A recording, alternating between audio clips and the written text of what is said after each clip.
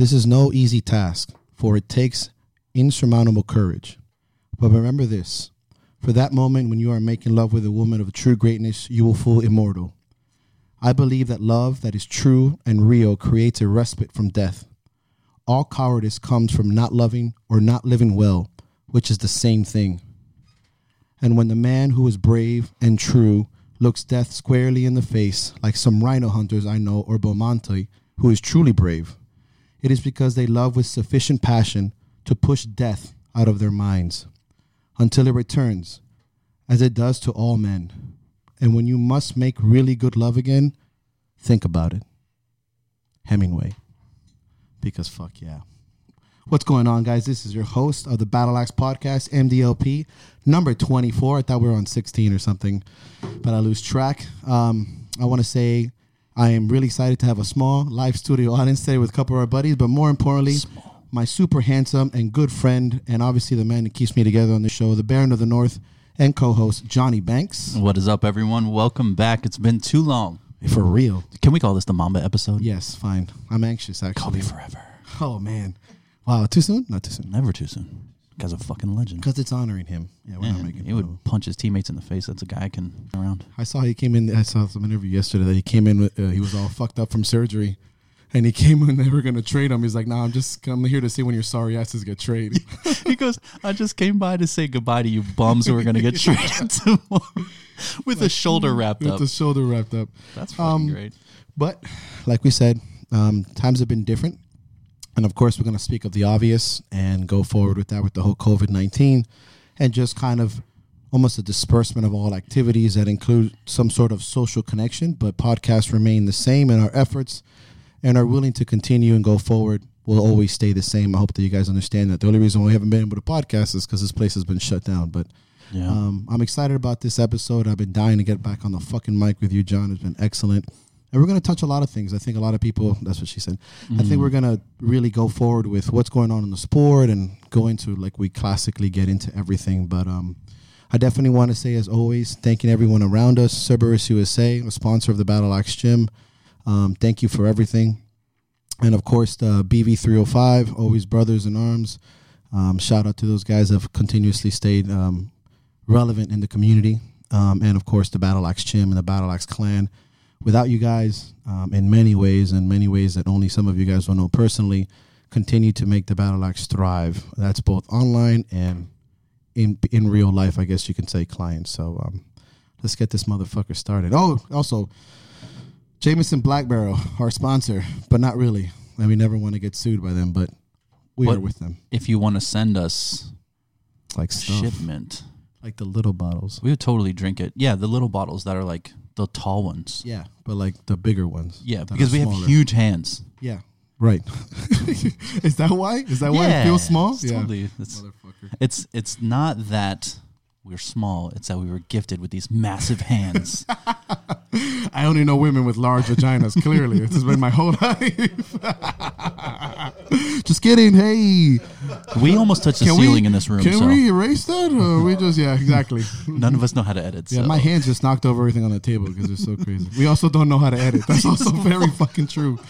This is very true. Everyone's like, oh, man, what a great edit. I'm like, yeah. Yeah, totally. We did that. Yeah.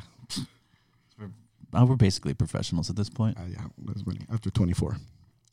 Well, things have been strange. I think we should start with kind of State of the Union.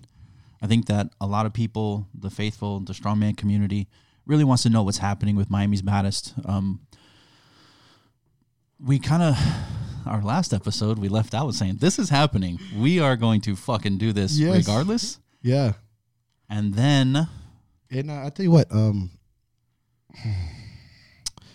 it's really hard for a person like me and like many of you to not necessarily admit defeat, but to withdraw and to kind of backpedal and do a strategic withdrawal. And, according to my efforts and a lot of people's efforts, it was supposed to go on. And it's not that it's really defeated or anything like that, but it's absolutely a relatively heartbreaking concept. But in hindsight and looking at around the whole situation, it's not the biggest deal. It's not canceled. It's postponed. It was out of our complete control. It's not that we gave up, and it wasn't our host's fault. Somehow Miami-Dade County, since it's like part of South America, is treated like an entirely different fucking nation. So things are a little bit harder for us as far as getting together, and mandates and things have come down pretty hard on all of us. And I'll be honest with you that just admitting that we had to postpone it was like rough. It was rough on obviously my ego, but more importantly, just the effort of so many things, because it's not just about me anymore. A lot of people look forward to that. Competing, the charity, thousands of dollars, and just investing and donations and sponsorships. All these people that were going to make money in that event as well, and for us to postpone it just because we have to is a little rough, and it's something that's completely out of all our controls because we don't run the fucking government. So that's currently what happened. I remember literally that last episode was like, this is happening. Fuck this. We went on the live. About to start an underground railroad, assholes. Swinging big dick. I'm like, I'm going to do it. And like a week later, I'm like, well, so. Instagram live announcement. Yeah, so I'm grounded. So can't come over. And that's kind of like where we were at going forward. And I think we've been asked this question a couple times, but it's postponed. I don't want to cancel it. I would love to have it later this year. How sure that is, again, out of my control. It all depends on CrossFit Kendo. I would love to have it sometime in the midsummer. It also depends how people fucking react to this current situation. And that just, to start off, I'm not going to get into the politics of this situation. I'm not going to get into the specifics. I'm not going to sit here for an hour and a half and tell you what I feel about how things are going. Instead, like I've always believed and I've always sat down into my boots, is about being proactive. Like, what are we going to do with the given situation? Well, I don't know when that competition is going to go. So in the meantime, train like you're going to train for it anyways. I'm still preparing like I'm going to have that show next week. In my heart, it isn't canceled, and it certainly wouldn't be canceled for 2021. And that kind of ambition doesn't sleep. So I'm trying to generate bigger causes, money prizes, get more sponsorship, make the best of what we have. And that attitude should transcend not only Miami's baddest, but it should go into all aspects of business. So to tie those things together, it's not canceled, it's postponed until I get further word from CrossFit Kendo, who's going through their own shit, because being a CrossFit gym right now is hard. And once we can gather together, we're going to do a lot of like streaming and kind of step up the future, I would say, of people staying home and watching things online and making it more worthwhile. Yeah. Well, I'm glad that you said that, because there's been a lot of controversy about performances online. Being capable of, the idea for nationals, qualifying for nationals via online, and also record setting online. Yeah. So I think we'll go with record setting online. I think, me personally, with the way Thor did it, where you literally, if you were watching the stream, you could watch them weigh every individual piece. I think that was like smart, intelligent. You're proving that you're doing the number. Did you break a record? Yeah, yes. Here's my no one who has a record wants their record broken. Right. I mean, if you're a true competitor, second place is losing. And you can go out on camera and say all the shit that you want. Oh, congratulations. But inside you should be boiling until you're older. And like, hey, but for the most part, there's a piece of you that's like, fuck that guy. And I think that's fair. That's fair. It's comfortable. We're not being dicks about it. So I can, in some parts, can see how some people, especially Eddie Hall, would sit there and be like, this isn't a true record. It's not in a competition. It's not in a sanctioned event. It's in his home gym. But the legitimacy of everything they did on camera was, it's almost more to the T than they would have done it I've never seen a kilo plate weighed in a comp. Never. Right. But they wanted to make sure that everyone saw that these were to the T and, these were calibrated plates. And I think a lot of, in the sense of, I don't want to say in defense of Eddie Hall, I can see how people would come up with that, but let's be realistic. And this is going to go back to a kind of theme of the entire podcast is you're making the best with what you got, right? And maybe some people haven't seen it this way, but I surely have. If I was training for something and suddenly a pandemic hit, I'm not immune to the fear that all of us felt week one, because the fear that was broadcasted was was scary. We're gonna die basically, or we're gonna be stuck on a fucking breathing machine. And if you're not gonna die, for sure your parents are gonna die, or someone you know is gonna die. Yeah. And don't go out. And I don't care who you are. There's a little bit of a realistic terror that like shivered up your spine. Sure. Well, guess what? He felt that too during training, and he has to worry about a grandfather and a father and a wife who I think is pregnant or has a kid. And he has to go through all these outside stressors, which are probably worse than anything that most people have faced. He still has to sneak in his way to his gym that he bought himself and made himself with his own money. It's not like he's doing this from somebody's backyard. And still train and still break the fucking world record, still eat, still make meals through one of the most worldwide pandemics that we've seen in decades. Mm-hmm. And that has to say something too. You Sure. can't just sit there and be like, oh, fuck him, it's online at his home gym. I'm like, yeah, bud, but aren't you fucking, look at you. You're quarantined and you're fucking doing push-ups and this motherfucker's going for a 501 kilo record. Like, shut up. Yeah, for sure. I think I would agree with that. I think the biggest disservice is what you've denied the fans to experience. That is in where the true sadness of the whole thing lies, because I've witnessed people set PRs in a gym, and to witness it live, to watch somebody, is completely different from someone posting it on the Instagrams. Right. It's like, all right, cool. But when you watch it there and it happens in front of you, great example, Florida Strongest, when you pressed. Best days of my life. Yeah. And one of the best days of everyone who wanted to see you press that, which it, in turn would have been the best day of those 2,000, 3,000 people that would have been there and watched 501 go up. Yep. And they will remember that forever. But when you stream it, it's another internet video. Yeah, man. And it sucks because, right, I mean, it's a disservice to fans. It's a disservice to the sport. And nobody wants that, though. Can you imagine being a guy that's going to go for a record that may last for, well, forever? We don't know what the world looks like, but in the sense of, and just be like you and your buddies. Like, you trained your entire strength career to make your world, like your lifelong legacy. And it's in front of a fucking camera. Like, it sucks. And that's when you put all those aspects into one thing. And I know that there's going to be people that argue that, but I think in our hearts as competitors, given the chance, we would do whatever it takes to keep that record going. And yeah, as a sport, I think every single one of us would have loved to have seen that with a crowd, with the roaring, knowing that, man, that's on film for his kids to see, his family, like for the rest of his life. Instead, it was done in some shitty live stream on YouTube. And yet, he still steps up to the plate. Yeah, sure. And doesn't even act like a dickhead about it. Real quiet, relatively humble, even for him. Not that he's cocky, but he's humble in that sense. He doesn't say much, doesn't complain, does the best what he's got. And in that sets off a series of online streaming for other world records to accomplish this year. Because I'll tell you what, when you're that strong and you're that big and you're at the pinnacle of your sport, it's a day-to-day life. Mm-hmm. Either you can wake up dead because of the shit that you run and the life that you lead, or you just blow your knee apart and you're never the same. And it's not fair that something outside of your fucking control is merely crushing competitions for something outside of your stressors when you're still going to lift the weight legitimately with judges and it's live stream and you're weighing that stuff. And yeah, I have no complaints, man. I really don't. I don't give a fuck. And granted, if it was my world record, yeah, I would be mad. I wouldn't have gone out and been like, oh, that's a lie. It's not true.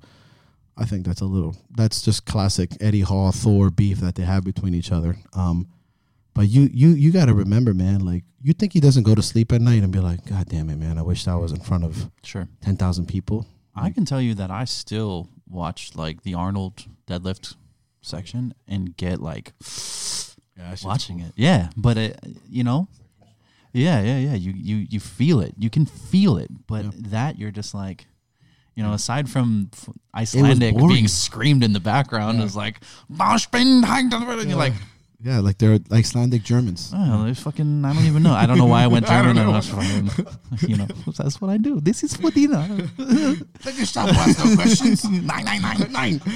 They're like, wait, what, Iceland? And, I don't fucking but I'll tell you what I've seen. So when I was lucky enough this year to go to the Arnold's, when you see things live, it's nothing as cool as when Rogue gets it and makes it into a film.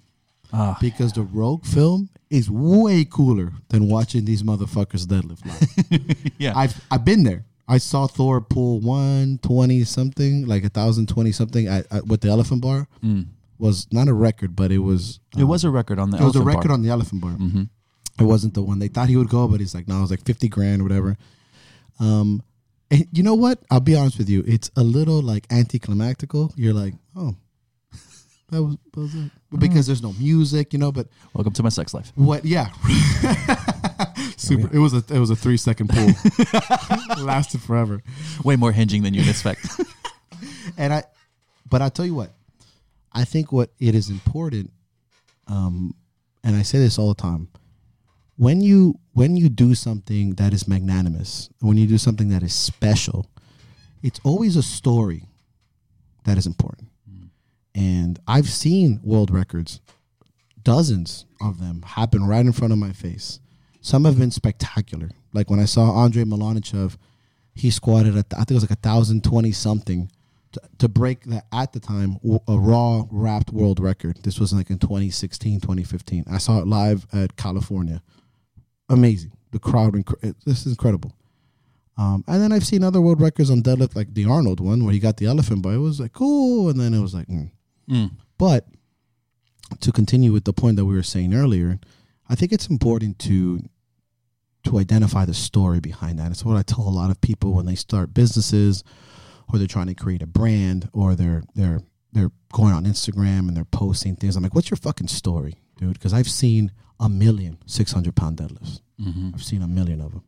I go, but if you portray, or at least tell the truth that is genuine and true, that what it took to get there and what it takes to stay there, and the honest sacrifice and what you don't do to even have stepped up there with, monumental injuries and stressors, I think is valuable. And that's what I think, despite the fact that it looks so boring, because it truly, when you watch world records, it is boring. But when you know that this guy's been doing strongman for 10 years, roughly, has gone through the pandemic like the rest of us, and probably has been scared to touch anyone, and has suffered somehow financially, and knows people who are on the street and people who are dying, and yet continues to find chances to eat. And some of us don't have any issues and any money issues, and we're like, oh my God, I'm so sad, I can't eat. And this guy steps up every day and shatters, doesn't break it, he shatters that fucking deadlift, because it looked like a joke. It really looked like he could have done 3, and he probably could have done 2, but let's not get crazy. Yeah. And that goes to say something, because the story behind that is very human. It's what you and me felt. And for the first time, we saw a giant take on something that, with the same journey, finally, that you and me felt. The fear of death, the fear of sickness, the fear of loss, financial loss, world terror, just being human. Like, oh, damn, maybe my dad can die, like, out of nowhere. And being a part of that journey and seeing this guy be very much human and very much impossible and still break a fucking world record, I think makes it very, very special. I think it makes this year, albeit what's going on, very, very special. As an athlete, as a coach, as a businessman, as a human being, to see somebody shake somebody's hand or smile is now suddenly seen as a sign of revolution and rebellion, yet it's the most human thing you can do. There's a connection this year that is very, very special. If you wake up and go to the gym, there's something special about you now, because that's looked weird upon, like, oh, you're going outside the house. And yet this champion of champions, a world-class athlete, felt the same thing that you and me felt. Yeah. And got the fucking job done. And albeit it wasn't under what he wanted, I think it's special to say that anyone who's going right now and doing the best they can and going this, like, it's really shitty to be in a live stream. It sucks. It's boring. Yeah. And you have to sit there and weigh your fucking weights out. And credit to anyone right now that's attempting any kind of world record or any kind of stepping stone forward. I think despite the fact that, yeah, you're right, it's not in an audience or anything, but it speaks character. And the story, I think, is very, very special, because he could have, just like you and me, said, like, no, I'm not risking it. Yeah. I'm not going to risk getting sick. Or what if I get a serious injury and I go to surgery? Sure. Because we're all like, no, I don't care who you are. Hospitals right now are like, I don't give a fuck because I don't give a fuck. But you're like, oh my God, I go to the hospital? No, I can't go. Yeah. But this guy risked all bodily injury, all this stuff to just, yeah. So. And also you got to consider the magnified risk of every person that's in that room. You know, if you just say every one person equals 5. Yep. Well, now you got 50, 100 heads in that room. Yep. And that's a risk that you put on your unborn child, on and your wife. Like, yeah, right. That's the first thing it is. Because when I'm like, look, man, I mean, you can say what you want, but credit is due mainly because not so much the number, because he fucking demolished the number. Yeah. That was a joke. I don't care. It was a joke. But the story is important. And sure. I think if people see it from this perspective, people will see that this record should, and then it was, of course, engulfed with the whole boxing bullshit. Thank you, because I want, as a fighter, like, what did that even do for you? Did it tickle you a little bit? Like, yeah, it tickled my fist into punching somebody. Look, man, I'm going to try and settle down because the whiskey is kicking in early. Maybe because I just had one burrito only and 11 tacos last night. As a fighter, and I'm not even saying that I'm at the level of like true fighters, because that true fighter is a professional fighter. Sure. That's it. I don't care who you are. If you live off a fight, you're a professional fighter. If you got money for a fight, you've been in a pro fight. There's a difference. Sure. When you have to live off fighting, you're a different monster. Just like you own a brick and mortar gym, you're a different person. Mm-hmm. I've seen professional fighters. They don't fuck around. It's not like, oh, I'm going to get wasted all the time. And they're dangerous. That's their whole life. But like I was saying with the whole fighting system, I know that maybe they've kind of seen the future of what's going on with them. I think that Thor understands that there is a lot more money in movies, in TV shows, in commercials, and one professional boxing fight than there is tearing his body into pieces for World's Strongest. Not that that's not his passion. Eddie Hall is in that sense, and for the better sense, has been that kind of, has already after World's Strongest Man has been going that avenue. Yeah. Commercials, and I think they both saw it as a great opportunity to, make money. And as a fighter, I think it's stupid as fuck because it's just going to be ugly. I would just to answer your question, because I know it's coming, my money's on Eddie Hall. I think he's got a more killer instinct. He's already had boxing lessons before. He's not that he's fought, but he's definitely he's a couple of videos of him sparring for conditioning. He grew up kind of a tough guy. I'm not gonna take him away. He's been in some fucking scraps. Not that Thor hasn't, but as a fighter, I think, man, Eddie's it's just got like that grit. Yeah, it's just silly. It's silly. It's like a clown show. And you know what? Sometimes I like watching people juggle, but I also want to throw something at you so you drop the balls. So it's stupid. I think it's the most interesting, least interesting fight you'll ever see. Like an in shape, out of shape 1920s guy? Yeah. Look at me. I think that the fight between the two of the world's strongest men is interesting. Yep. But I have no interest in watching two dudes gas out after 2 minutes of meleeing each other, which it's exactly what's going to happen. It's going to be one round of haymakers from each guy, and then they are going to be puking by round 2. It's like round 3. Round 3 is a breathing machine till round 4. Round 4, they discuss strategies. Round 5, they get back to fighting. You remember when they did Data 5000? Oh my God. And Kimbo? And the first round, you were like, all right. And by second round, dude was literally having a heart attack. And I felt bad. It was bad, dude. I can tell you that. Well, now give those guys 200 pounds apiece, extra body weight. And years of drug abuse. And let's see. Like, that guy's poor hot. Jesus Christ. I remember watching that. I was in Gainesville when I saw that fight. And then I proceeded to get blacked out drunk. Vinny will tell you. It's an incredible story. That being said, yeah, man, like it. I think what we're watching, and I think that we're all going to be suckers for in the human race, is watching the ridiculous, watching the insane. We're always going to be watching. We're always going to be, attracted to Colossus kind of things, monster truck shows, especially as Americans, man. And I don't give a fuck. Bigger is fucking awesome. Like, I just want to see explosions. You can't, even if you're like, Michael Bay's so stupid. How many times have you seen Transformer? Well, I've seen them all. I don't even know. I don't know the storyline at all. Yeah, but I've seen every single one. Yeah. And I think that in that sense, I guarantee you they talk on the phone. I just like, hey man, like this is gonna be great. I'm gonna come out with this. I know that there's some animosity. There's some truth to that. I can, especially after World's Strongest Man, Eddie Hall debating that he got cheated out of a rep. I mean, Thor is saying that he got cheated out of a rep, and I still think Eddie Hall won that. I think, in my opinion, when a champion wins, they win. And if you have a problem, then you should dominate. And if you don't dominate, you should shut the fuck up. Just like when, split decision, I've won a split decision, I hate it.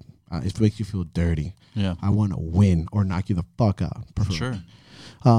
So there's some animosity there. You can see that that's going to be true, but it was just like Mayweather and McGregor. Mm-hmm. You think those motherfuckers weren't laughing their way to the bank? I guarantee those motherfuckers gave each other hand jobs after that shit. Like, oh my God, fucking 80 million. Did they keep the gloves on though? No. Yes. And my fantasy, yes. And I was like, yeah, man, okay. I think that they should probably, and I think they will. And I think they're starting to kind of pull themselves away from the sport of strongman, where strongman itself is not identifying with this, which is great. I think we can both see two guys that are. I thought Thor was not going to do this because I feel like Thor's in his prime. Yeah. I think he has about 1 to 2 years left before we should probably consider calling it quits. Who knows?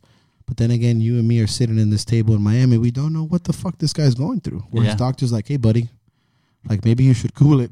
Yeah, one more rep and your head's going to explode. Yeah, and you should probably get $20 million and sit on your fucking sweet ass in Iceland and live the rest of your life with your family. He did say that the offer was more money than he's ever seen in his life. So, and this is easy for you and me to say because we're here.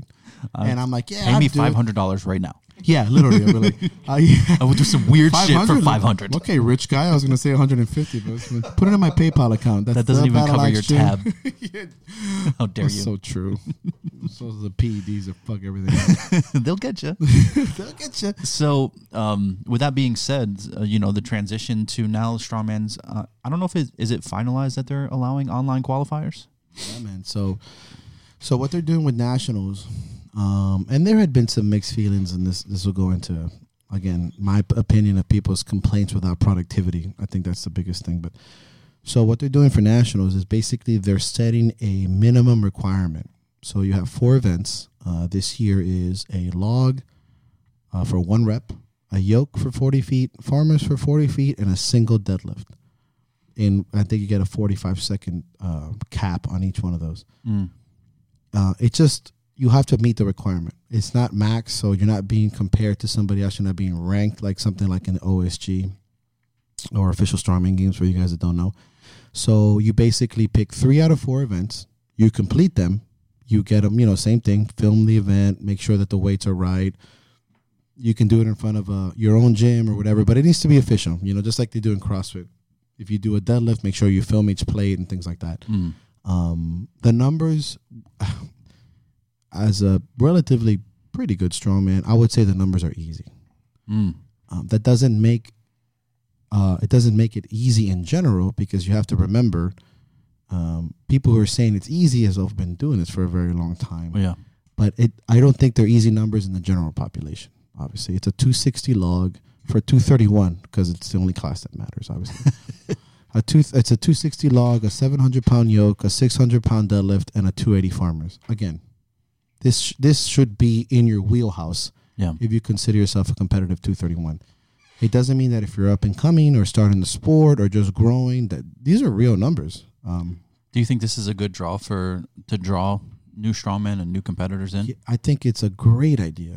And, okay, this is my opinion. There are people who are doing, and there are people who aren't doing shit. That's just almost a root of life. So you have an organization, a corporation that took a massive financial hit. Massive. You're talking about probably a close to 6-figure hit when 80% of your year-round competitions have been canceled. Yeah. So new signups, all this shit, massive. It's a big hit. Promoters are canceling left and right. They're postponing. We don't know. Yes and no. Okay. And they still go, hey, you know what? And some people are like, oh, yeah, man, they're just doing this to fill up numbers. I'm like, so? Like, don't you show up to work and work every day, dog? Like, isn't that what you do? If your boss said, hey, you want to work 10 hours of OT, are you a sellout suddenly? So, yeah, you're right. They could be a little bit harder, but even at that level of trying to grow the sport and take care of itself financially, it opens the door to people to stay home that are either uncomfortable going out or have no access to strongman gyms, get these numbers, make it, and then go to nationals. Well, and then get your ass kicked. And get fucking wrecked. Yeah. That's exactly what I was thinking. Is like, nothing is a better teacher like a good ass whooping. Mm. And I said it. I was talking to my boy Reed, and he's a fucking phenomenal strongman. He is, and he's coming back from a bicep tear, and he said it, and I use it. He's like, cream of the crop, like my Macho Man. Cream rises to the top. Dog. Yep. So we can have 500 strongmen there. The top 10 are still the top 10. Right. And if you have a problem with that, well, then show the fuck up and say something to one of those guys that probably rep your max. I know because I was close to one, and close to being one, and I've gotten my ass beat by them. And it's top 10 anywhere. Yeah. Is considered, especially in our community. I don't want to say in any other community, but at least in strongman, it may be easy to get there, but it's not easy to shine. And I'll say that in anything. Sure. You can have a business, you can have a gym owner, you can be strong, you can be athletic. Look how many shot putters there are in the world. Thousands. Why don't we do that to ourselves? Why do suddenly we surround ourselves with naysayers and negativity and lack of ambition and fearful? Yeah, you don't have to necessarily keep those people that close. You can help them. Mm. But if you're not ready for that, that's not the person you need to be around. Leadership is a crown, and it is a baron, and it's a weight. If you don't want it, identify yourself as that and attach yourself to somebody that will help you grow and bring something to the table. And that's important to me. I think it's important now to see around us, like, who is rising, who is positive. Find that person, stick with them. And I think that is that forward momentum that we as a humanity, as a culture, need to keep. I mean, you're listening to this podcast because you want to hear somebody else say, I understand what you're going through. Yeah.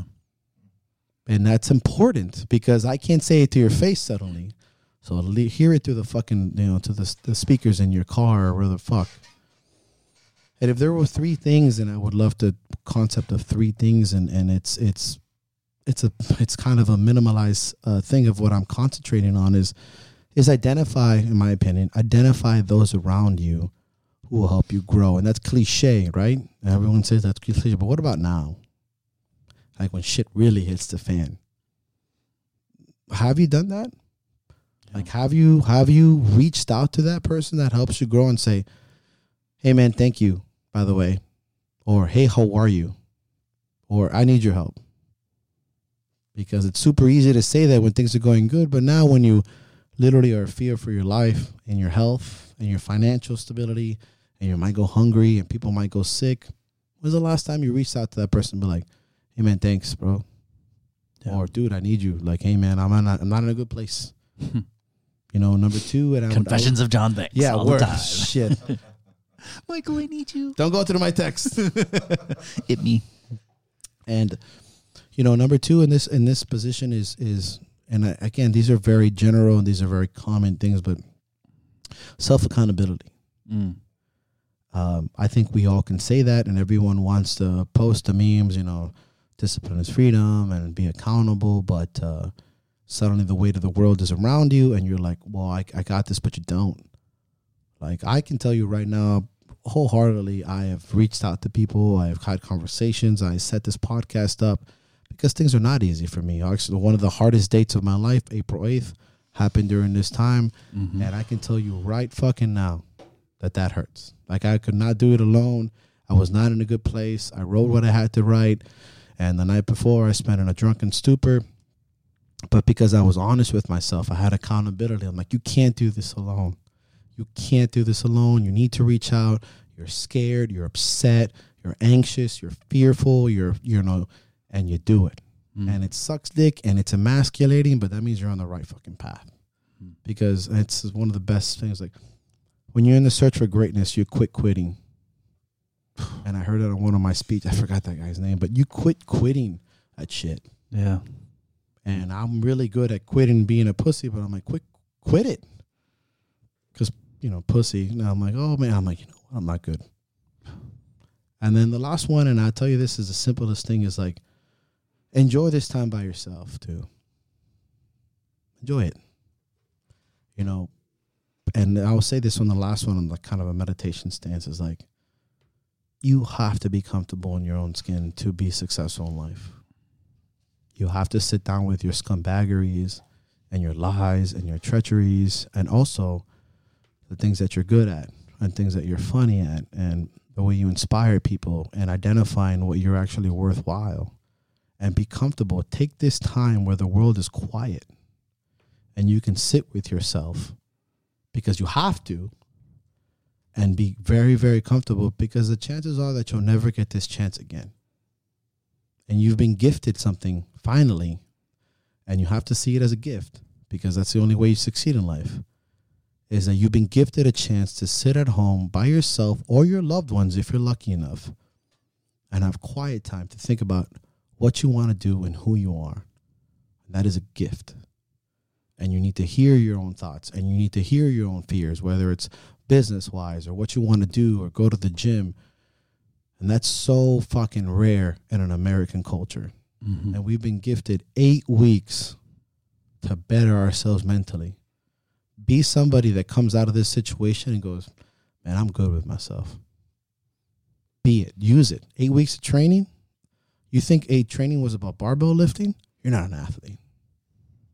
If you haven't sat in those deep, dark corners with yourself and come out a champion, you're not a fucking athlete. You're not a fucking warrior. That's for goddamn sure. You're just an Instagram poser. Because you need to sit with yourself, just like you sit with yourself when you're going to deadlift your PR and you're like, I'm not going to make it. Sit with that fucking voice for 8 weeks, motherfucker, and be a better person. That's how I've seen it, dude. It's not like it's easy. I feel this shit all the time. I'm not good at it, but I'm good at fucking not being a piece of shit sometimes. Some things people need to realize is posting is not application. Oof. I like that. You can say everything you want on Instagram. It takes seconds to post, but to apply things is a lifetime. Oof. I like that. Every time you decide to make a change. So me personally, I was gifted. I was blessed with a stepfather who took a stranger in. Happy belated. Oh, I know. What a legend. What a legend. Thank you for that, by the way. Mm-hmm. He blessed me. He took a stranger in, and he decided to show me the things that he accepted me as a son without knowing anything about me. Because of him, in these times, I've decided that as a person, when it comes to friends, when it comes to people I know, even strangers in some cases, if I am steps forward ahead of you, I'm going to make the effort to reach back. I want to pull the people who just need a little bit of extra effort. It's that when you're mid-lift and someone puts the 2 fingers on the bar. Yeah. You know, like, don't touch it, but thank you. Yeah, and they show you that it was just this much that you needed. You needed the pressure of 2 fucking fingers to finish the heaviest lift you've ever done in your life. And that applies to the way you're living. Sometimes you just need somebody to extend a hand or 2 fingers to pull you out of the mud. And we all get in the fucking mud. That's a fact. But who gets us out of there? It can't be done alone. Never. It can't be. That's the forward concept, right? Never. Right. And I think it's intrinsic, and it's very popular to take the. I love the lone wolf concept. Obviously, it's my favorite hat. Fucking bite your fucking face off. And I have the concept of social lone wolfing, and I've got into conversations like that on our previous podcast. But to rise alone, and that's a great concept. But I don't think I know anyone who's ever been great. I mean, great throughout history that has done anything alone. And I understand that there's a lot of things that we, I can say, oh, me, the Battle Axe gym, my gym, but it's faded a long time ago. Yeah, watch the YouTube videos. Yeah, and you're right. And the forward concept and what you're saying and what we're doing and what we're talking about here consistently is, I mean, it's a lot harder to accept that you need help. Mm. And it's a lot harder to accept that the momentum forward is not done on one wheel. And yet, we come from a culture where harder is respected. The harder path is yearned for. But when it comes to ourselves, it's like, no, that's crazy, which is ridiculous. Right. So right. if you when you say it out loud, you're like, what? Yeah, you're like, yeah. That's stupid. The reason why I know this is how I speak to myself. Mm. I'm like, okay, you love to move forward. You love to help others. You love to be a clan, and you love to be this. I go, but you don't want anybody in house's help. I'm like, that's stupid. And that's why the last 3 years, especially, like I said, after 2017, I'll tell you, I'm not doing so good. Yeah. Because I know that even saying that is opening the avenues to, even if you say shit I don't need, because I'm like, oh, this, not you per se, but if anyone was like, oh yeah, sure. It's just their I tell you response. tons of things you don't need. This is fucking what makes me great. Love those texts. Okay, Dad. But that, I mean, how can I tell you that it's true? I'm a masochist. I love and I yearn for the hardest path. I love to beat myself up physically and mentally. I love to fuck myself up. But the hardest path to accept help. And I'm like, no, that's stupid. I'm like, no, it's stupid. You're stupid. Like it's harder to say that. Yeah. You know, standing alone is a choice. And yeah, in many cases it could be difficult, but to reach out, you know, to join something, to be a part of something bigger than yourself, that's lifelong. That's impossibly hard. Facts. Because for most of the time, you're just going to eat fucking shit.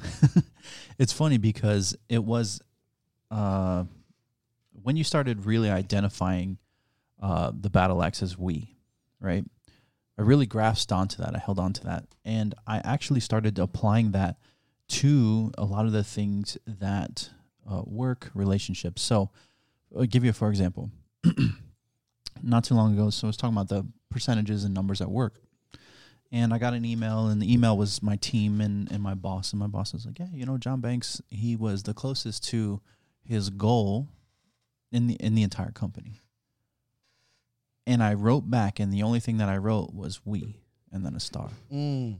And when I started applying in correction, we, the self-satisfaction was magnified.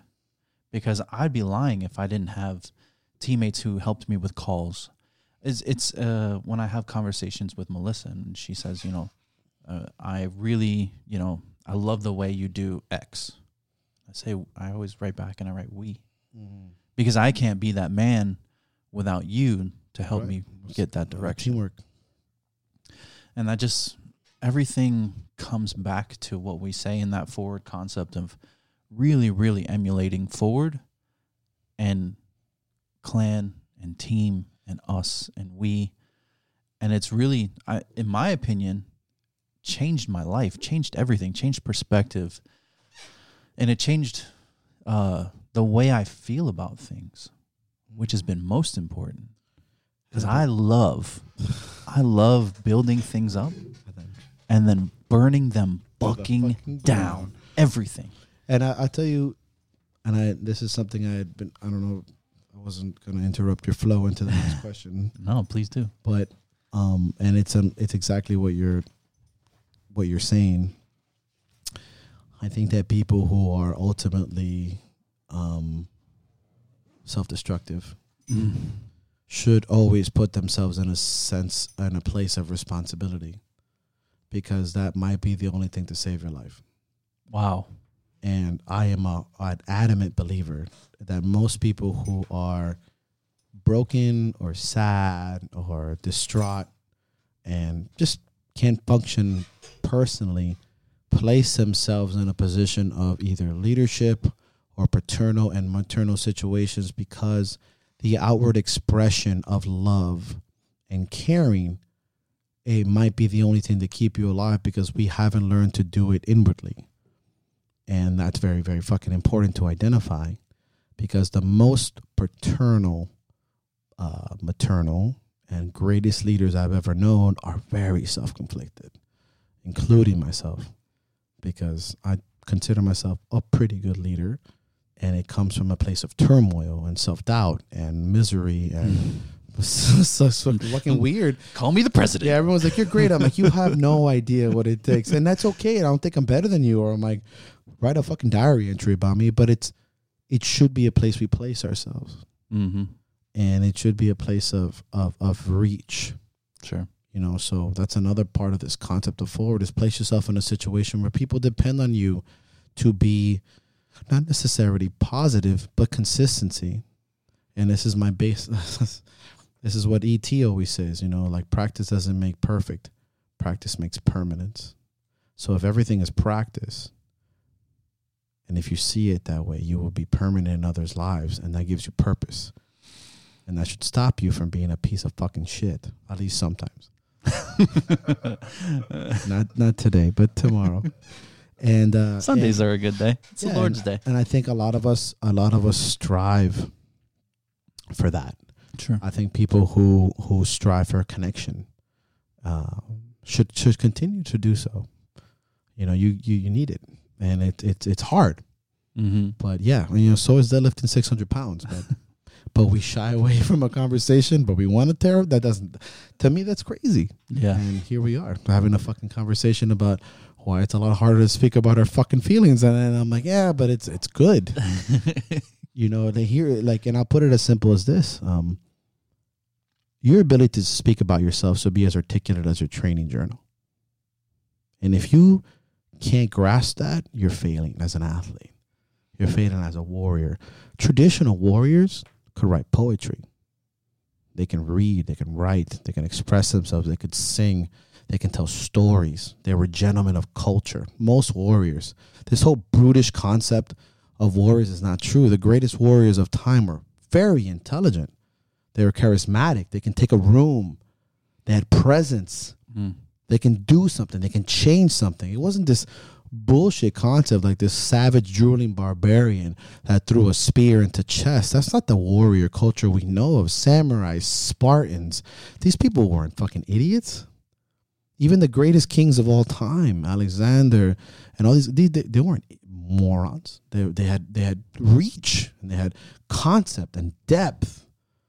And yet you want to call yourself a warrior, but you're a two-dimensional person. You're expressed only in your physicalities. You're expressed only by your fucking deadlift. Like, you're not, what are you doing? Did you read a book?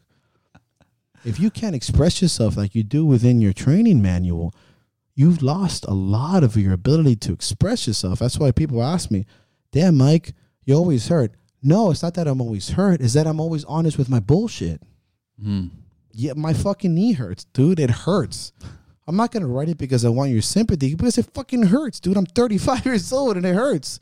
It's because I want you to understand that I got some shit going on too, and I got fucking financial issues and my family's out of fucking control. I mean, I'm Colombian. Come on. Forget about it.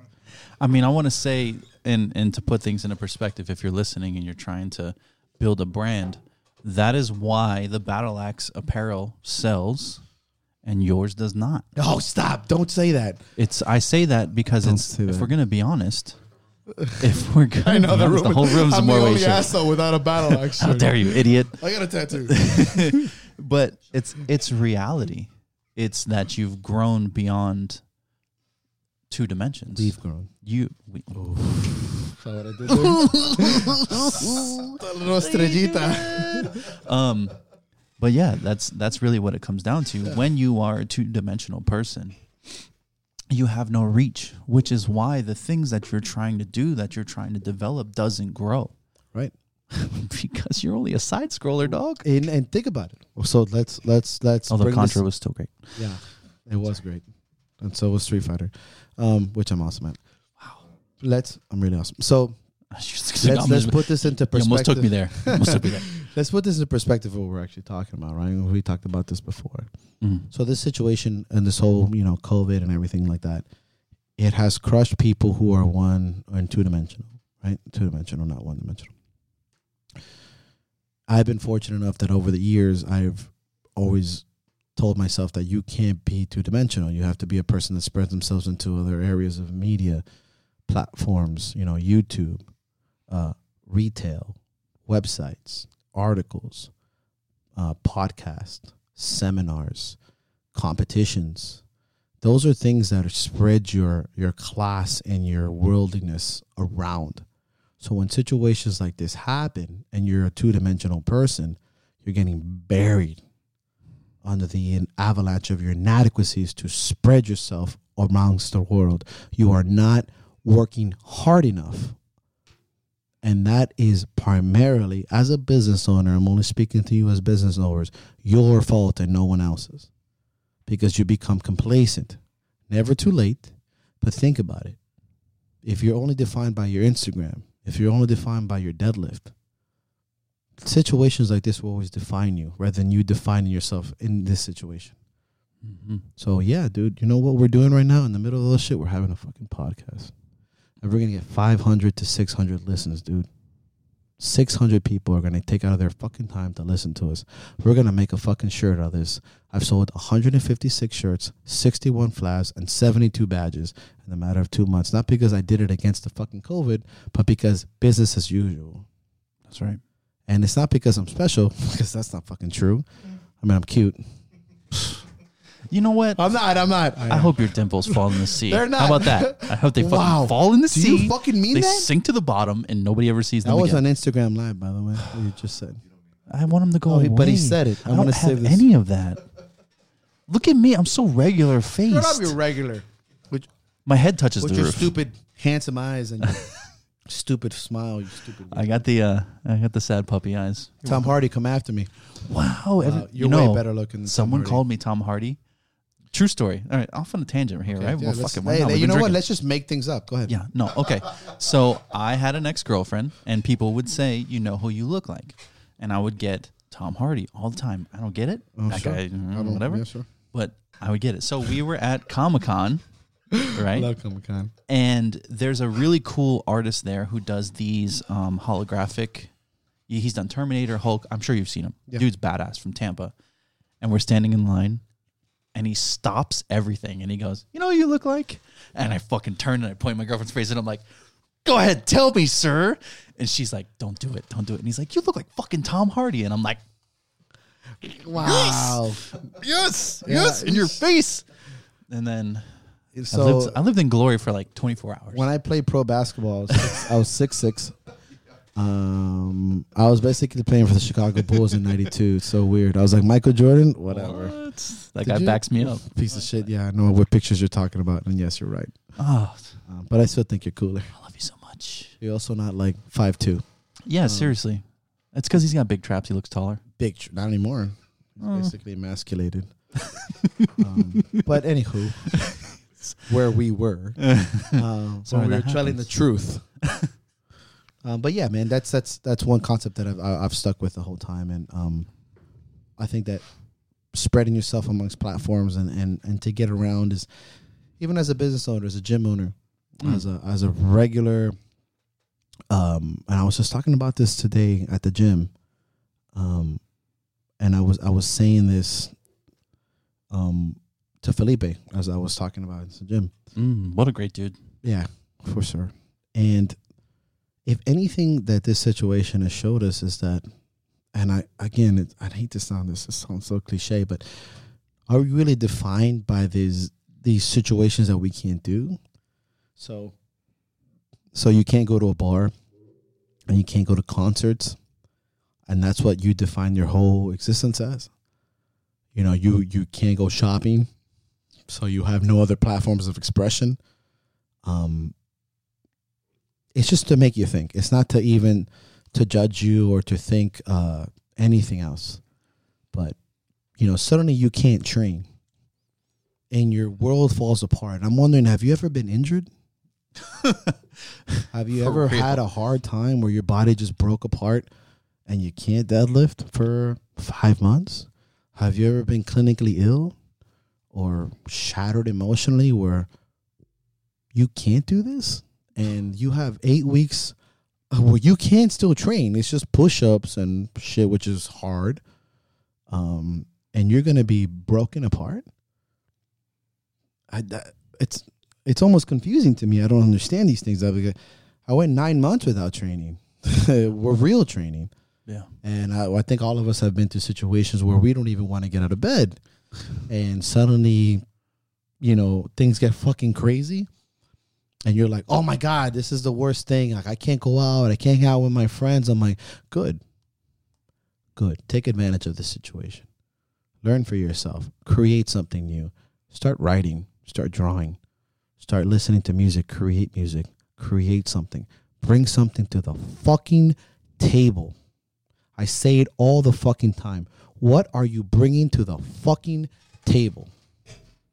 As a fucking person, as a human being, are you creating something? Are you grouping people together? Are you making somebody happy? Are you creating product, literature, art, music? Fucking a good time, dog. Make somebody laugh, you piece of shit.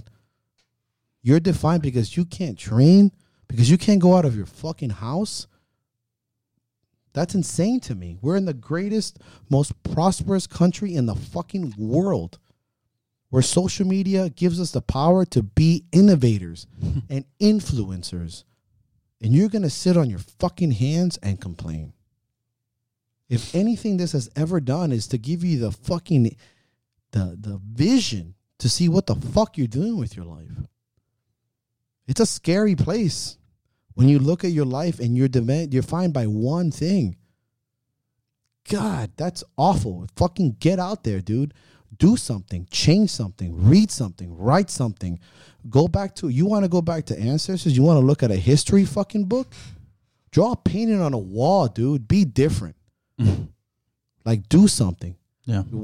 Suddenly now everyone's, oh man, this is really tough. And it's not that tough, man. We have a 99% chance of living in an air-conditioned house with food. Okay, we can't get 10 pounds of beef, so we get 6 pounds of beef. In a great country with people who are relatively calm, and you have the chance to really dig and find out what the fuck you're made of. As an athlete, as a human being, as a business owner, suddenly you're a business owner, right? And now your whole business is crashing. You didn't get into business because you're defined by what you sell. You got into business because you wanted to create something new. You wanted to make money. You wanted to be innovative. It was your fault that you became complacent, and now you're defined by the product you sell. That doesn't make you a businessman. It makes you a salesman. There's a fucking difference. Be different. And the only reason why I'm surviving this fucking pandemic is because I'm a fucking criminal and I'm defined by one thing, dude. Not once. And we started this, 8 years ago on the 19th of May. 8 years ago. I was like, I'm not going to be defined by, and I mean we and us, by just a shirt or a logo. Or I'm not just a strongman gym. I hosted competitions. We all did this shit. It's called preemptive strike. So fucking get to it. Get fucking to it. Yeah. And I say this and I don't, like, I know it comes off as like beating people into the fucking ground, but it's been almost 2.5 months now, bro. Like, take the training wheels off and stop the pussy shit. Like, stop it. Like, get out, like, do something. Like, if you're still like, I'm in quarantine mode, it's almost laughable now. Yeah. Like, okay, start something new. Pick up an instrument, dude. Like, even as silly as that, because it proves that you have self-worth. Things got really put into perspective for me when we were obviously we're going through a global pandemic, and my entire mentality, the things that I would say to myself is, I've been through worse. Yeah. Yeah. Like, I've been through worse. Yeah, this is not like, my lights are on. Like, what the fuck? dude, and think of this situation as a man, and I hate to say it. I just almost say like it. a cultural renaissance.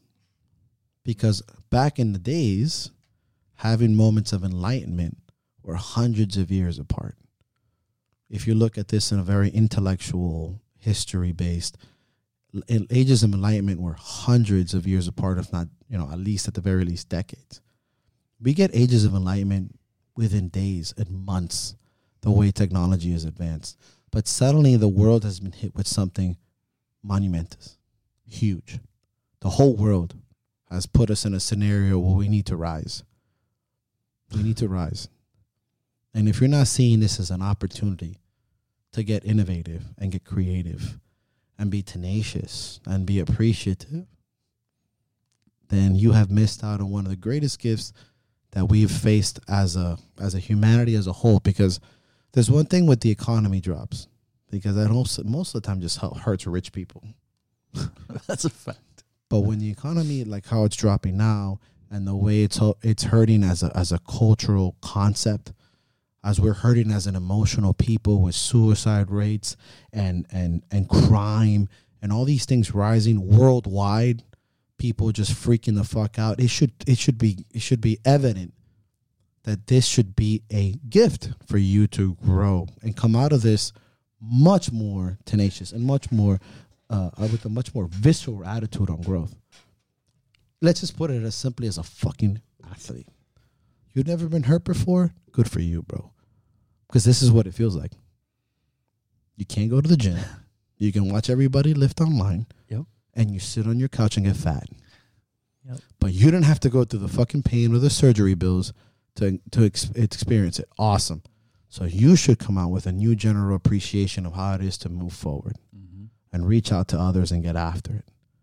But to me, it's been, and I don't mean to sound negative to the people that have been hurt by this, because trust me, I get it. But this is a fucking gift.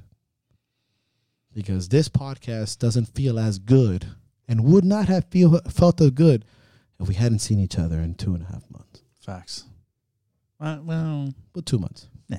Like for real, though. But if we, we just send feel selfies good. to each other, whatever. Whatever. I was thick that day, bro. I'm gonna wave bye to our live stream.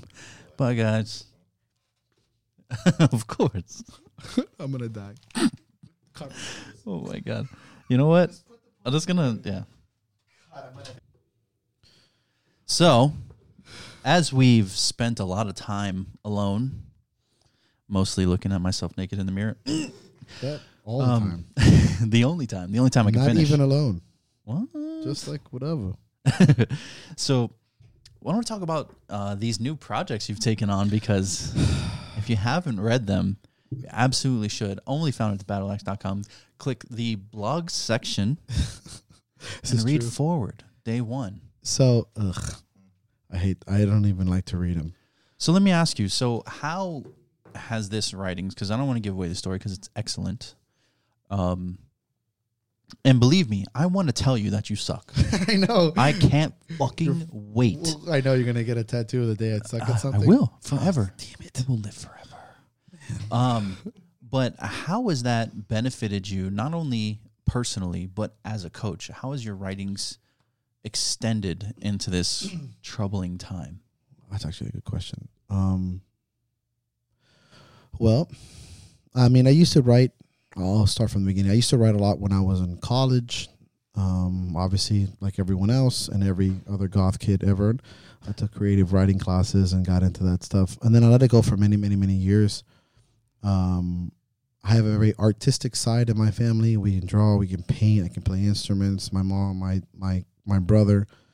But it was something I let go for quite some time. Never drawing, never stopped playing the guitar, but writing was something that I thought I had let go. When I got hired into PRS, that's Brian Carroll's Power Rack Strength, we were asked to do 1 to 2 articles a month. And then when I got sponsored by either Inzer or somebody else or Top Secret Nutrition, we had to write a 3rd article a month. So I ended up writing a lot, more than I had done in many, many years. And what I ended up doing is that I ended up finding a sort of peace and form of expression was something that I felt I was not good at, which was writing, because I typically think too fast to write. And my typing is always missing sentences and thought processes. And I'm like, I didn't even say that. What does that mean? But like all things, practice makes permanence. And I think it's important to stick with it. I had no choice. I was there for a year. Once we stopped that, not in a negative way, but we stopped being hired by PRS, we opened up our own podcast on the Battle Axe Gym and blog and writings and articles that I thought were more philosophical. They were deeper. I was finally free in the sense of I can write whatever the fuck I want, and if you don't like it, don't read it. It's on my page. But again, and this is how I reference things, warriors of ancient age could write, and they could express, and they could document, and they were, three-dimensional beings. And I hate to be categorized as a singular man. A lot of guys, and this is probably saying a lot, but a lot of people, when they look at a show, they're like, oh, I bet that's my favorite character. I'm like, because he's like a tough, tattooed dude and he's a berserker. I'm like, that's far from the truth. Nope. You got to go through the guy who's going through the most hardship. Exactly. That's the guy. That's my favorite because that teaches me something. And that is somebody that I strive to be or that I respect, despite the fact that I might dislike the character. And so I started writing, and when this whole quarantine thing happened, I thought it'd be really cool to do science fiction, and obviously like a post-apocalyptic way of expressing my feelings on the current situation and my fears and anxieties and doubts in a way that was constructive and was, in a sense, fun. Instead of sitting down and posting on Instagram how I think we're all going to die and how I think we're all scared, I said, you know what I'm going to do? I'm going to write a science fiction story, and I'm going to portray what I feel about the government and how everything's going in a way that's different and challenging and vulnerable, because there is no greater act of vulnerability than being artistic and expressing yourself in a way that is not physically tangible. You know, you put yourself into something. You put your work into something that is not under your control. It's under the control of perception. And that is art. That is hard, like coaching and programming. You know, you program somebody and you coach somebody, people are going to perceive you through your athlete. That is your work of art. And it is hard. And it is vulnerable. And it's personal. And I was like, fuck it. Let me do it. And I've had a great time doing it. And I've had actually a lot of great reviews, and people have read it, people that I respect that are good writers.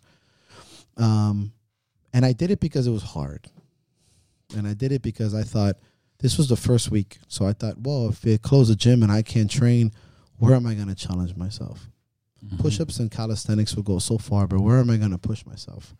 And that is in the sense of writing. And I was going to pick up trying to play certain songs on the guitar and learn to paint different things on a different medium, because I can't do that. And it's hard for me. And it makes me feel really weak and not good at something, which is just like how people feel when they're not good at a lift.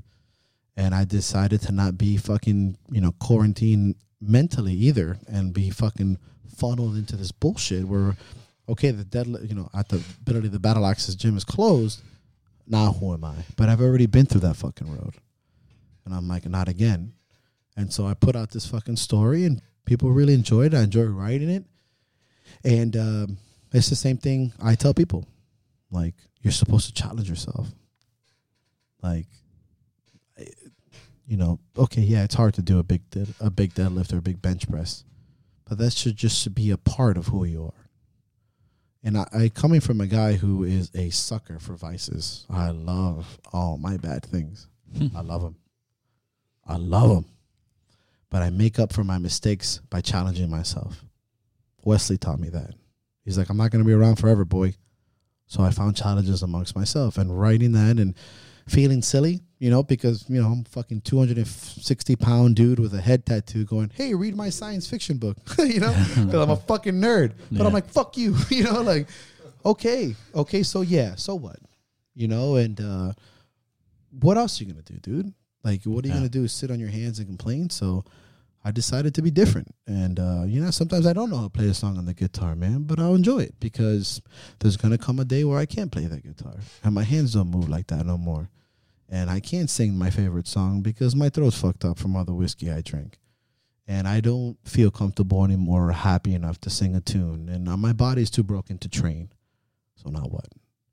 And that's why I did that. And I wanted to show people that, look, man, like, this is not easy for me. I don't feel comfortable doing this at all. Even though you think I'm going home and scratching my dick and being like, I'm the greatest writer in the world. I'm not. I'm like, this is the worst thing I've ever done.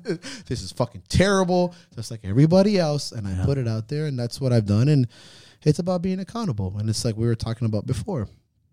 And it's like the MetroLife app that I do. And this is what I worked with Paul O'Neid.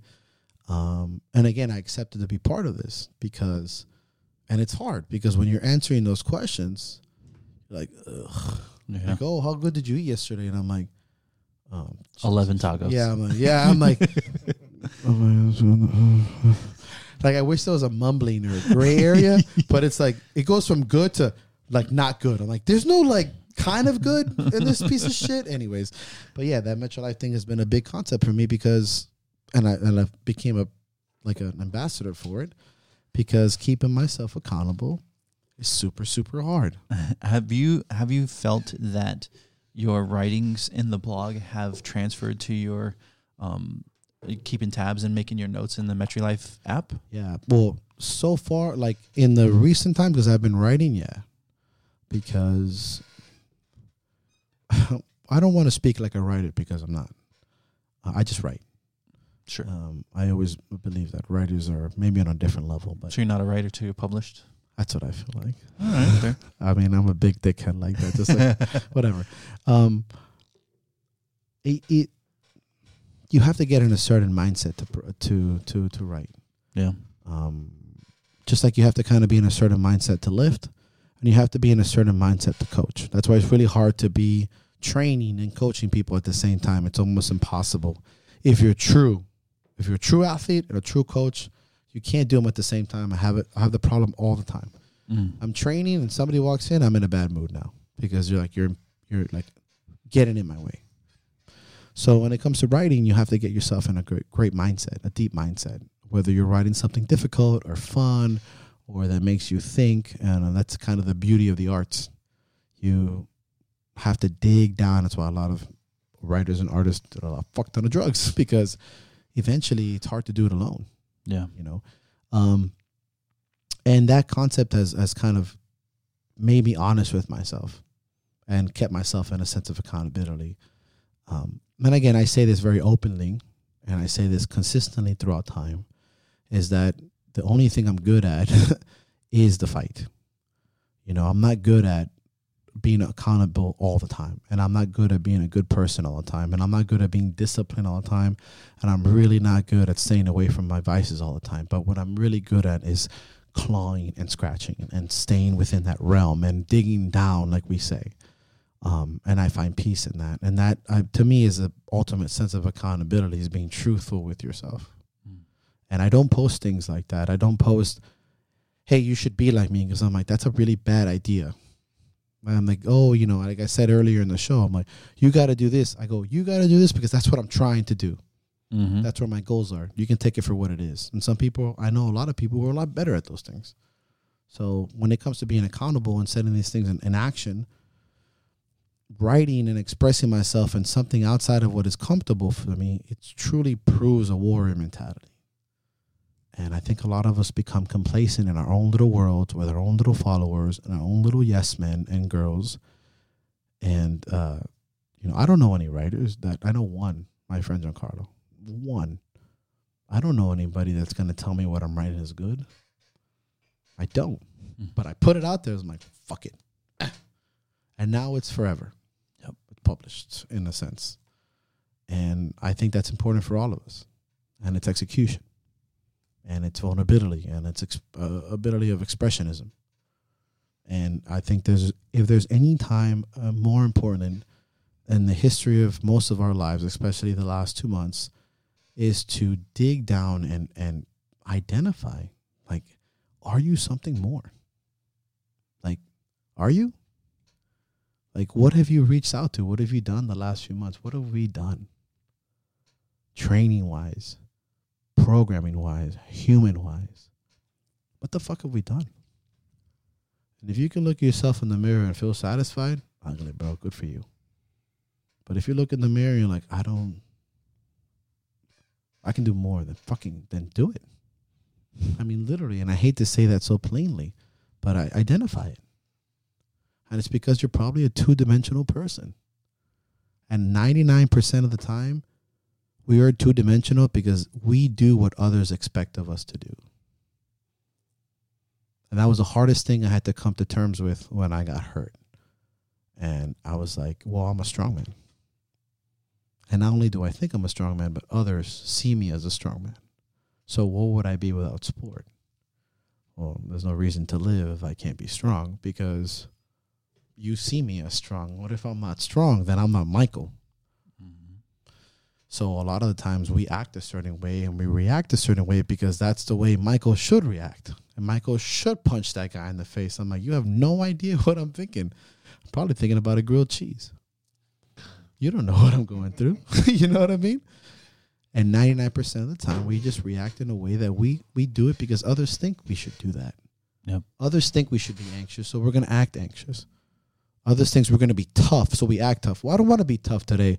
You know what? I'm going to sit at home and watch The Office and be really fucking worried about life. It's Sundays. Only Sundays. Only Sundays, the Lord thing. So, you know, and I already talked about experience and talking to guys with mindful practice and all that stuff with Lucas from Rebel Mindfulness. Rebel Mindfulness. What an also episode. On our show, and Paul O'Neill. Oh, my God. Yeah. It comes around. God. You're welcome. Nah, it was that. You know what? That was completely unscripted. No. Like the rest of our show. Literally I've everything been reading we our do. show off a piece of paper. Our life. Yeah, you can tell because we fucked up and I had to get up to pee. But that goes to show like how I feel about things, and I think that a lot of us feel this way. But it's typically comes from a place of isolation, and it comes from that I'm the only person, the only way that feels this way, or I'm the only person that's hurt, and there's nobody else that's hurt like I'm hurt, and you know it comes from that kind of like really dark, lonely place, and you know sitting with ourselves for 2 months has done a great amount of fucking damage for that. I like that concept behind the questions, you know, like, and I'll do this before we go. I think the whole concept of today has been, and our battle and our consistent, like our focus on complacency and the push of 2 fingers, and the idea that we need to actually understand and identify what it is we want to accomplish. And when you sit down with yourselves and you have moments of being quiet and situations where everything's being pushed around you and pulled around you, and we've talked about this so many times in our previous podcasts about, you know, it's a dig down, and it's like putting coal on a furnace, to quote myself, as I hate to do. But we sit in these scenarios and we sit in these situations, and all of us listen to this. Every single aspect of what we're saying right now comes from a place of truth and vulnerability. And finally, we have been forced to no longer look at training like an escape, but as a tool. And when you come to the realization that you can't escape anywhere and you can't run anywhere, you start to find out truth about yourself. Training is just an expression of your true self. Conversation, tattoos, business expressions, business ideas, friendships, clans, cultures, communities are just an expression of who you think you are and where you think you belong. The whole concept has to come from self-identification, self-worth, putting yourself first to know who you are. How do you handle situations like this? By knowing who the fuck you are in the first place. Not retroactively, but before the fuck it happens.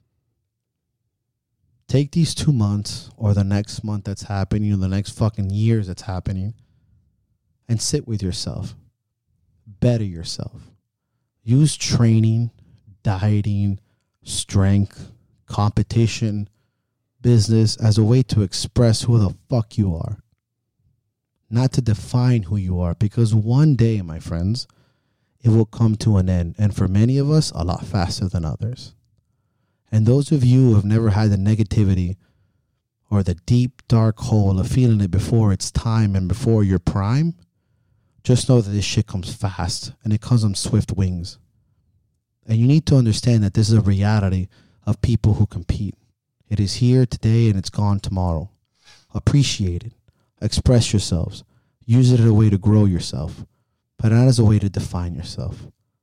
Next time you step into a gym, the next time you step into a competitive platform, look around you. Look at the iron, smell the air, the must, the stink. Look at your clothes, look at your sleeves, your belt. When's the last time you look at the chalk stains on the tip of your belt that nobody understands but you, because that was your hand the last time you deadlifted? The ammonia tablets that are broken at the bottom of your bag that nobody else knows why they're there but you. The old journals, the pencil scribbles. That fucking guy in the back of the gym that you really fucking hate, but guess what? You haven't seen him in 2 months. And just looking at him makes you realize why you love this gym so much. why you love this world so much, why you love this barbell so much, why you love this life so much. I'm not asking you to do things that are impossible. I'm asking you to realize who the fuck you are and what you want to do in your fucking life. Take this moment as a time to appreciate the tools that are around you to build the column that you fucking are. And if you can't chip away and chisel and form and develop who you are, you're losing at life.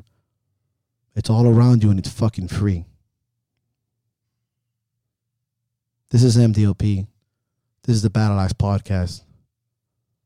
Saying don't be a pussy. Everything ends.